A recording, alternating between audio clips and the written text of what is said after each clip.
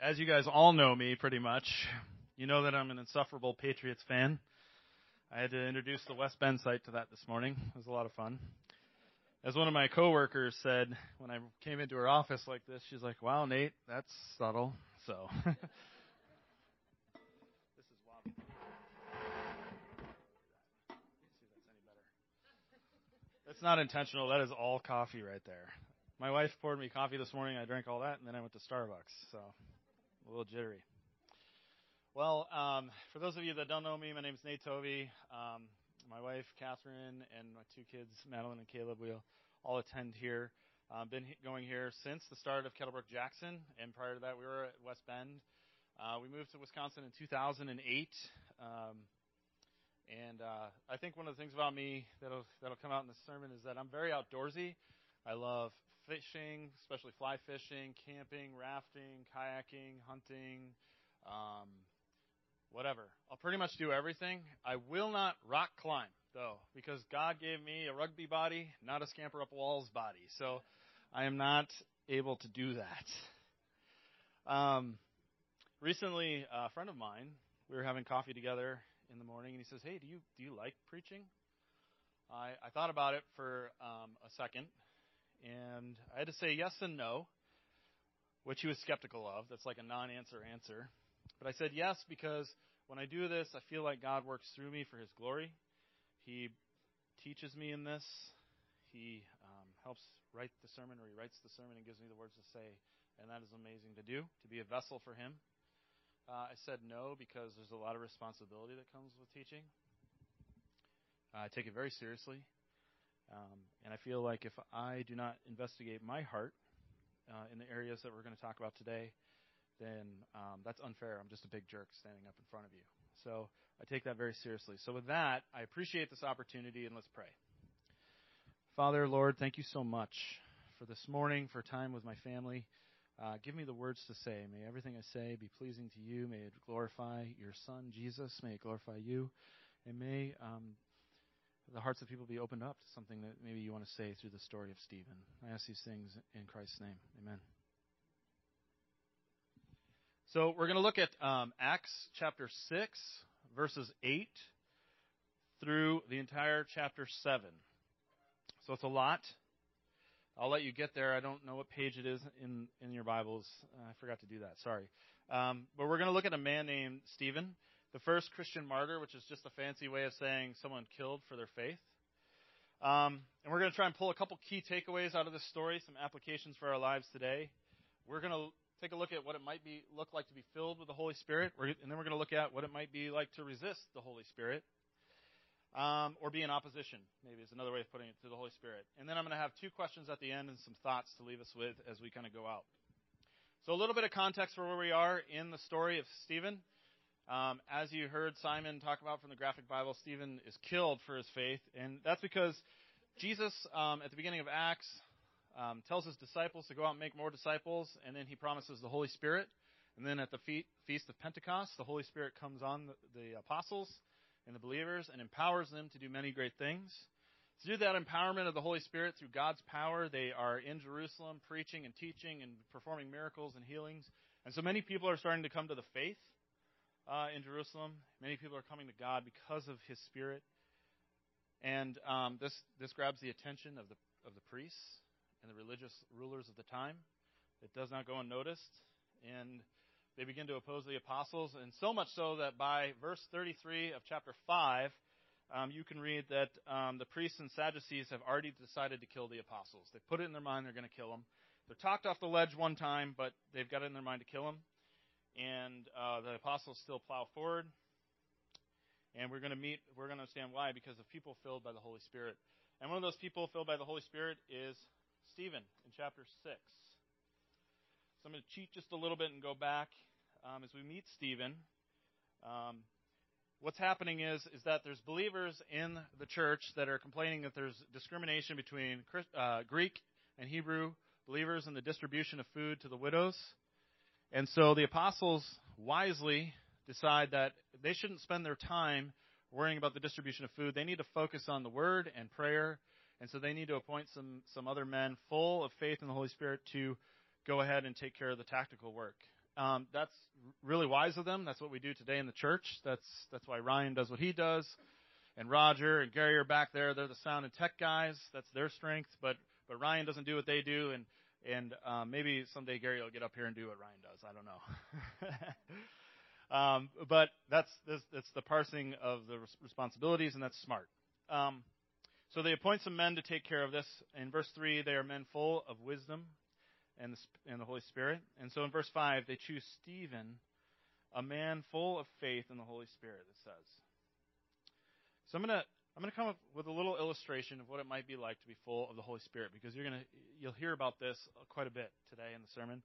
And that is an example from my outdoors times. It might be a poor example, but it's what I got, so we're going with it. And when I turned 40 last summer, I did a big trip to Alaska fly fishing with my buddies. And one of the trips that we did was a 5-day unguided, so we're guided ourselves, we did it ourselves, float and fly fish down the National Wild and Scenic Golconda River way up in Alaska. And the river holds the Western Hemisphere's northernmost rainbow trout. So beautiful trout. And there's a picture, I think, of us in the boat with all our gear. So there we are. You can see all the gear and the fishing equipment and food and drinks that you need for 5 days of being in the middle of nowhere, by the way. If you get in trouble, it's a helicopter ride out. It's very expensive. Had a satellite phone, big deal. And there we are. And you can see kind of the rapids that we had in the river, class 3, class 2. And the boat is heavy. With all of us in the boat, a bunch of guys my size, and then all our gear probably was in the thousands of pounds. And so, for the most part, we were good to go. I could get through the rapids, but the boat was a monstrosity to move. I really had to pull. And that's fine until you get to about halfway through the trip, there's a canyon. And in that canyon, you're starting to get into class 4 rapids and greater. 2 4-foot waterfalls, big rocks. If you go online to YouTube, you can watch funny videos. It's not funny. It's kind of funny now. Watch videos of people getting caught on those rocks and dumping their boats and stuff like that. But in Alaska, you dump your boat. It's very dangerous. The water is like 4 degrees warmer than ice, and so you have just under a minute to get out. So that is an example. That is a picture from the canyon. Somebody else boating through. You can barely see it. I'll move out of the way. But you can see that the water is way up. And so I was scared out of my mind, and we had to go down this canyon. So what did we do? Well, there's a portage there. And so in order to make our vessel movable, in order to make our raft able and nimble enough to go through that canyon, we had to take all our junk and get it out of the boat. It's too heavy to move. Had to just take all these are the actual bags, out of the boat. And I think being filled by the Holy Spirit is a little bit like that. Jesus comes into our life, and He takes all our junk and takes it out so that He can navigate the boat. And we were able to navigate the boat only because it was nimble, only because it was then able to be used, and then you're filled with the Holy Spirit. And so here's a picture of us at the bottom. You can see the boat is empty. We're really happy because we lived. I thought we were going to die, and so there we are celebrating. So it was a great time, and it's just an example. It's just an illustration. It's not exact, but it might make you think about how we have to be emptied by Jesus in order to be filled by the Spirit. So as we get to verse 7, we're going to start to see that the word of God was spreading in Jerusalem. Even a large number of priests became obedient to the faith. So you've got all these priests that have already decided to kill Stephen, or the apostles. And now some of their own are coming to the faith in Jesus. So you can imagine they're pretty ticked right about now. And so you have this tension in the city. You have this tension. It's like a powder keg, and this is where our stage is set. And so I'm going to read in verse 8. Now Stephen, a man full of God's grace and power, did great wonders and miraculous signs among the people. Opposition arose, however, from members of the synagogue of the freedmen, as it was called, Jews of Cyrene and Alexandria, as well as the provinces of Cilicia and Asia. These men began to argue with Stephen, but they could not stand up against his wisdom or the Spirit by whom he spoke. Then they secretly persuaded some men to say, "We have heard Stephen speak words of blasphemy against Moses and against God." So they stirred up the people and the elders and the teachers of the law. They seized Stephen and brought him before the Sanhedrin. They produced false witnesses who testified, "This fellow never stopped speaking against this holy place and against the law, for we have heard him say that Jesus of Nazareth will destroy this place and change the customs Moses handed down to us." So we're going to stop right there for a second. Stephen, a man full of faith and full of God's power. Who wouldn't want to be like that, right? He's out there performing miracles and signs, and in putting himself out there in the public, he's kind of rubbing up against opposition, and that's going to happen. He rubs up against these freed slaves, and they argue with him, but they can't stand up against the Spirit by which he spoke. They cannot stand up against the wisdom that he has. So what do? When we can't beat them, they just get people to lie about them. So the lies are, one, that Moses is being blasphemed, and two, God is being blasphemed. And those are pretty big charges. That's big enough charges to get you put in front of the Sanhedrin, right? Again, they do the same thing. They produce false witnesses to bring false charges against him. And I think this is a really important part of the message, so I'm going to just kind of glom onto this a little bit, because it becomes evident in how Stephen responds to their charges that we understand what the charges are. They're charging Stephen with blaspheming the temple and blaspheming Moses, and these are two very important pillars in the Jewish faith at the time, and they were pillars that the leaders took a lot of pride in and were really dependent on for their spiritual identity. So for them, worshiping God meant following a bunch of outward rules and regulations of outward actions. And God can only be related to when you're in the temple. God can't be related to outside of the temple. The temple is where he lives, is where he resides, basically. Stephen knows better. He knows that God is everywhere and that you can worship him in spirit, and it's not dependent on a building or a location. He also knows that as for rules, he probably remembers the words of Jesus when he chastised the Pharisees for washing the outside of the cup. In other words, doing all these things to the outside for appearances, but never really taking care of the inside, the things that come from within the heart. And so he knows that life and worshiping God is not about a temple or following external sets of rules. So let's read Stephen's response in 6:15. All who were sitting in the Sanhedrin looked intently at Stephen, and they saw that his face was like the face of an angel. I don't know what that means, but if someone's face starts looking like the face of an angel, I think you should listen to them. It seems like God's about to do something pretty impressive. But we're going to start in chapter 7 here. Then the high priest asked him, Are these charges true? To this he replied, Brothers and fathers, listen to me. The God of glory appeared to our father Abraham while still in Mesopotamia, before he lived in Haran. Leave your country and your people, God said, and go to the land I will show you. Okay, so this is a lot. I timed it. It would take the entire sermon to read this entire thing, so I'm going to skip through some of this. I know it's going to kill some of you to kind of gloss over it. But here, let me try and give you the cliff notes. Basically, Stephen is going to go into the history of Israel, in which the Sanhedrin would be totally familiar, but he's using it to dismantle their two big arguments against them. If you read in verses 4 through 19, God comes to Abraham, promises him the promised land, creates the covenant of circumcision, outward circumcision with Abraham, tells him to move to a new land.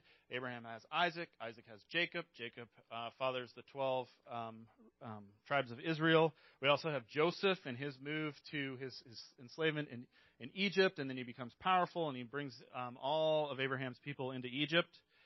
And then just as God predicted, a Pharaoh that no longer remembers Joseph comes into power and enslaves the Jewish people. And this is where we find Moses, okay? So we're going to start in verse 20. At that time, Moses was born, and he was no ordinary child. Okay, so this is the Moses that they're claiming that Stephen is blaspheming. Moses is chosen to be Israel's leader, and he's going to free them from Egypt. So I'm going to start in verse 35. So I'm going to skip over some stuff, and what the cliff notes is that essentially Moses is born. He realizes that he's an Israelite. He avenges the mistreatment of an Egyptian, of one of the Israelites. He kills the Egyptian.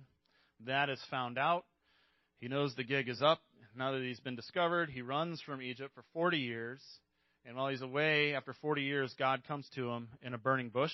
I know it's a famous story, the burning bush in the wilderness. And the angel of the Lord tells Moses, I'm going to use you to free my people, go back to Egypt.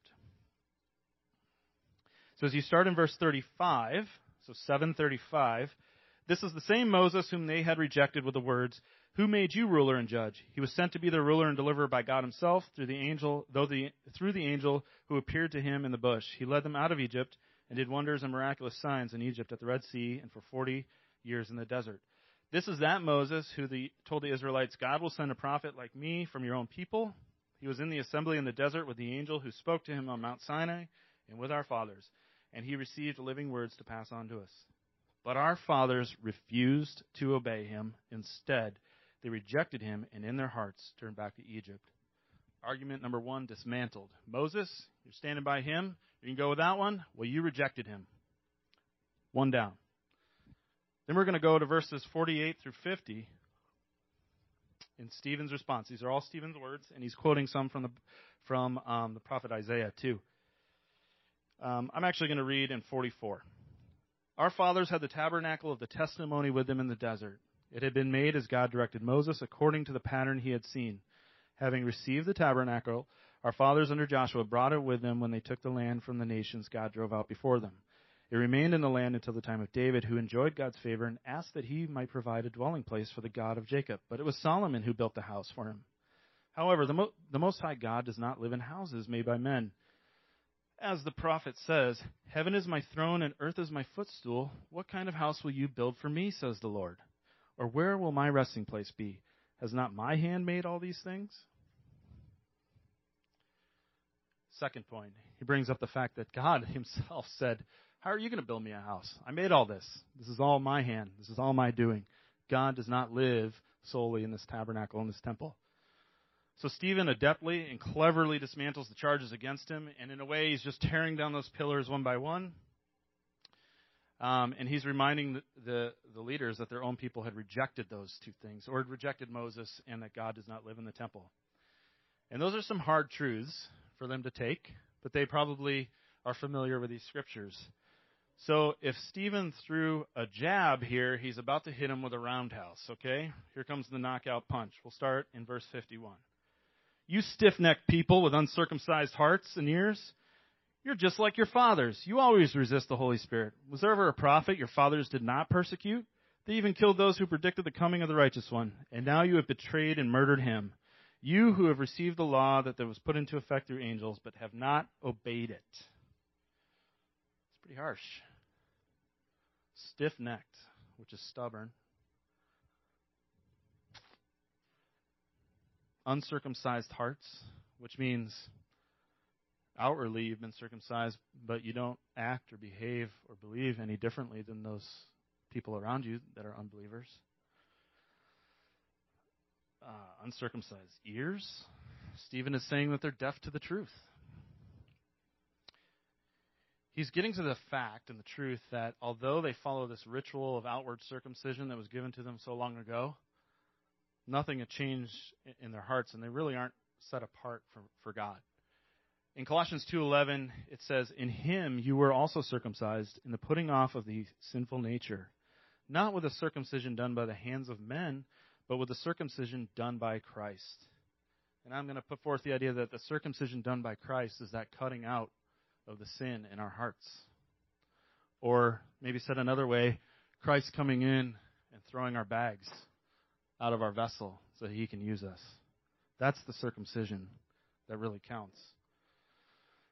Then Stephen goes on even farther to point out that Israel has a history of resisting and killing God's prophets, all of them, even those that predicted the coming of the righteous one, and hey, they even killed him. You always resist the Holy Spirit. That was a big exclamation point in there. The irony, right? Here Stephen is a layman. He's full of faith in the Holy Spirit. Here these guys are. They are the religious leaders of the time, and all they do is resist the Holy Spirit. So Stephen's response is like a match that just got lit. And so the leaders up until this point, they had previously decided to kill the prophets, and now they're furious at Stephen. We're going to read what happens here because Stephen is about to take that match and put it on the fuse. Starting on verse 54, when they heard this, they were furious and gnashed their teeth at him. But Stephen, full of the Holy Spirit, looked up to heaven and saw the glory of God and Jesus standing at the right hand of God. Look, he said, I see heaven open and the Son of Man standing at the right hand of God. At this, they covered their ears and yelling at the top of their voices, They rushed at him, dragged him out of the city, and began to stone him. Meanwhile, the witnesses laid their clothes at the feet of a young man named Saul. When they were stoning him, Stephen prayed, "Lord Jesus, receive my spirit." Then he fell on his knees and cried out, "Lord, do not hold this sin against them." When he had said this, he fell asleep. They're furious at him. One version of my Bible, a different translation, says they're shaking their fists at him. They're so angry. They just can't win that argument. It's like that one person in your family that's like the lawyer. You know, they use all your words against you. They remember everything from 3 months ago. They parse your words, and then they just grind you down until you finally give in. You know that feeling. I know you do. That is kind of what they've got going on, and they just can't beat him. They just can't beat him in the argument, and so they're just furious. And so what do? When he looks up into heaven and he sees Jesus standing at the right hand of God, that would be like the worst form of blasphemy those guys could handle. And they just lose their minds. I forget what the Illustrated Bible said, but Simon had a great quote in there. Now I'm forgetting it, but it was a great way of looking at it. They just collectively lose it. This whips them into a fervor. They rush at Stephen. They drag him outside, and they stone him to death. And stoning, by the way, I'm not going to go too many details because we have kids, is a very unpleasant way to die. They don't use a great big stone that makes it quick, if you know what I mean. We see that Stephen here has time to pray. And let's see what he says.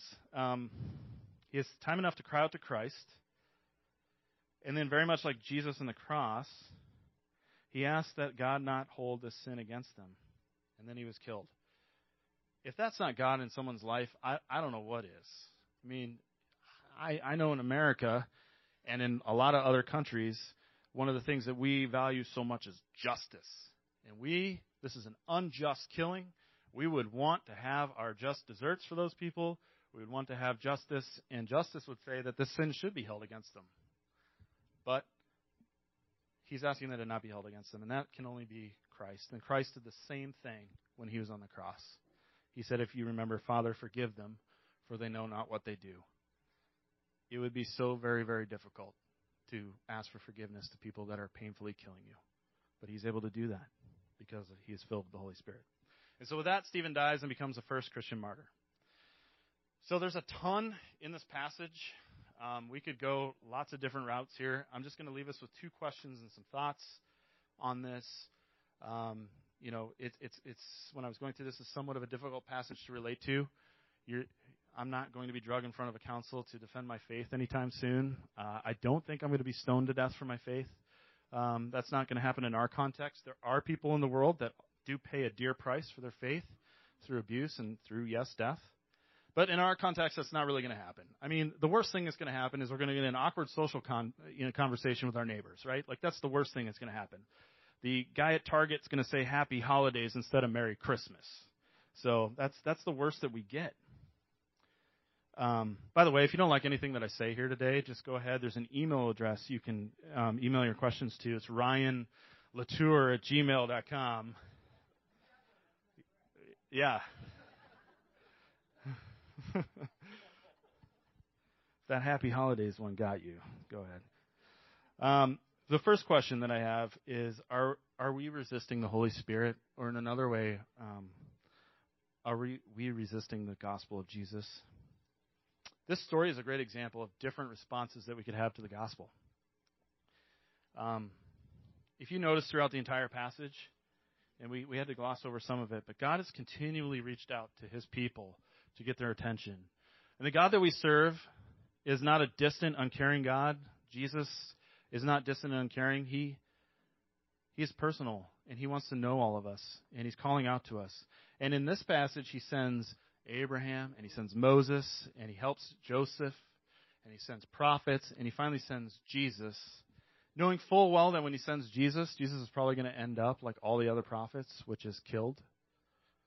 And he sends them because he wants to know them. And if you're here today and you don't actively follow Jesus, you don't know about this, I'm just going to go ahead and say that I think God is reaching out to you. And it's those little quiet moments, those little twinges in your heart when you hear from God. He is reaching out to you. He's calling to you because he was willing to send Jesus for you. He was willing to do that. Don't refuse him. See, we all have these bags, right? We all have this. And the beauty of Christ is that we can't empty our vessel of these bags ourselves. And we're going down the river, and we're crashing into rocks, and we're hitting the walls, and we're getting hung up because we got all this junk in our bags, and they're too heavy to get rid of. But Jesus is the only one that can get rid of them. Jesus is the only one that can empty your vessel so that you can be used. And he's calling out to you, and I would just say, listen to him today. Another big way that we resist the Spirit is kind of like how the Sanhedrin did.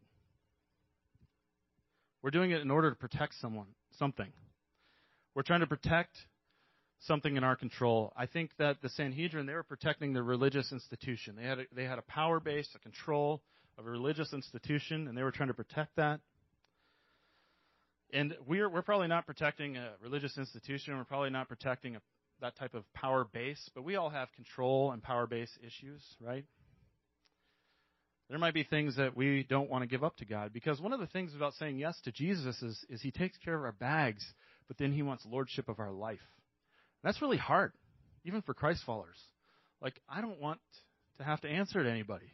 It's kind of this natural bent that we have. So maybe control is just situations in our lives that we want to manage ourselves. Maybe it's our money, maybe it's our family and friendships, or maybe it's just like with all the resources that we have, maybe it's just I want to do what I want to do when I want to do it. And I've got the ability to do that. And for the most part, we can do all that. We have the resources. This one's a tough one for me. I was thinking of a story about this. I go back to my first days of being in Boston, and my first job as an executive, entry-level executive in retail. Wasn't even married yet. And I was working a lot of hours, taking a lot of abuse, weekends, nights, and I wasn't making that much. And Boston is a really expensive city to live in. I mean, we have to have like a championship parade like every year. Do you know how to pay for that? Okay. That was it. I swear that was it. That's it. That was it. And so I was at Dunkin' Donuts in front of the Park Street Church in downtown Boston with my dear friend Pat Ray, who was in my wedding, and he's trying to convince me about having a servant heart about giving of my money to God. And I'm like, wait a second, I'm taking all this. This is my money. Like, I'm working hard. God wants what? He wants how much? And I was being stiff-necked and stubborn. And I was digging in.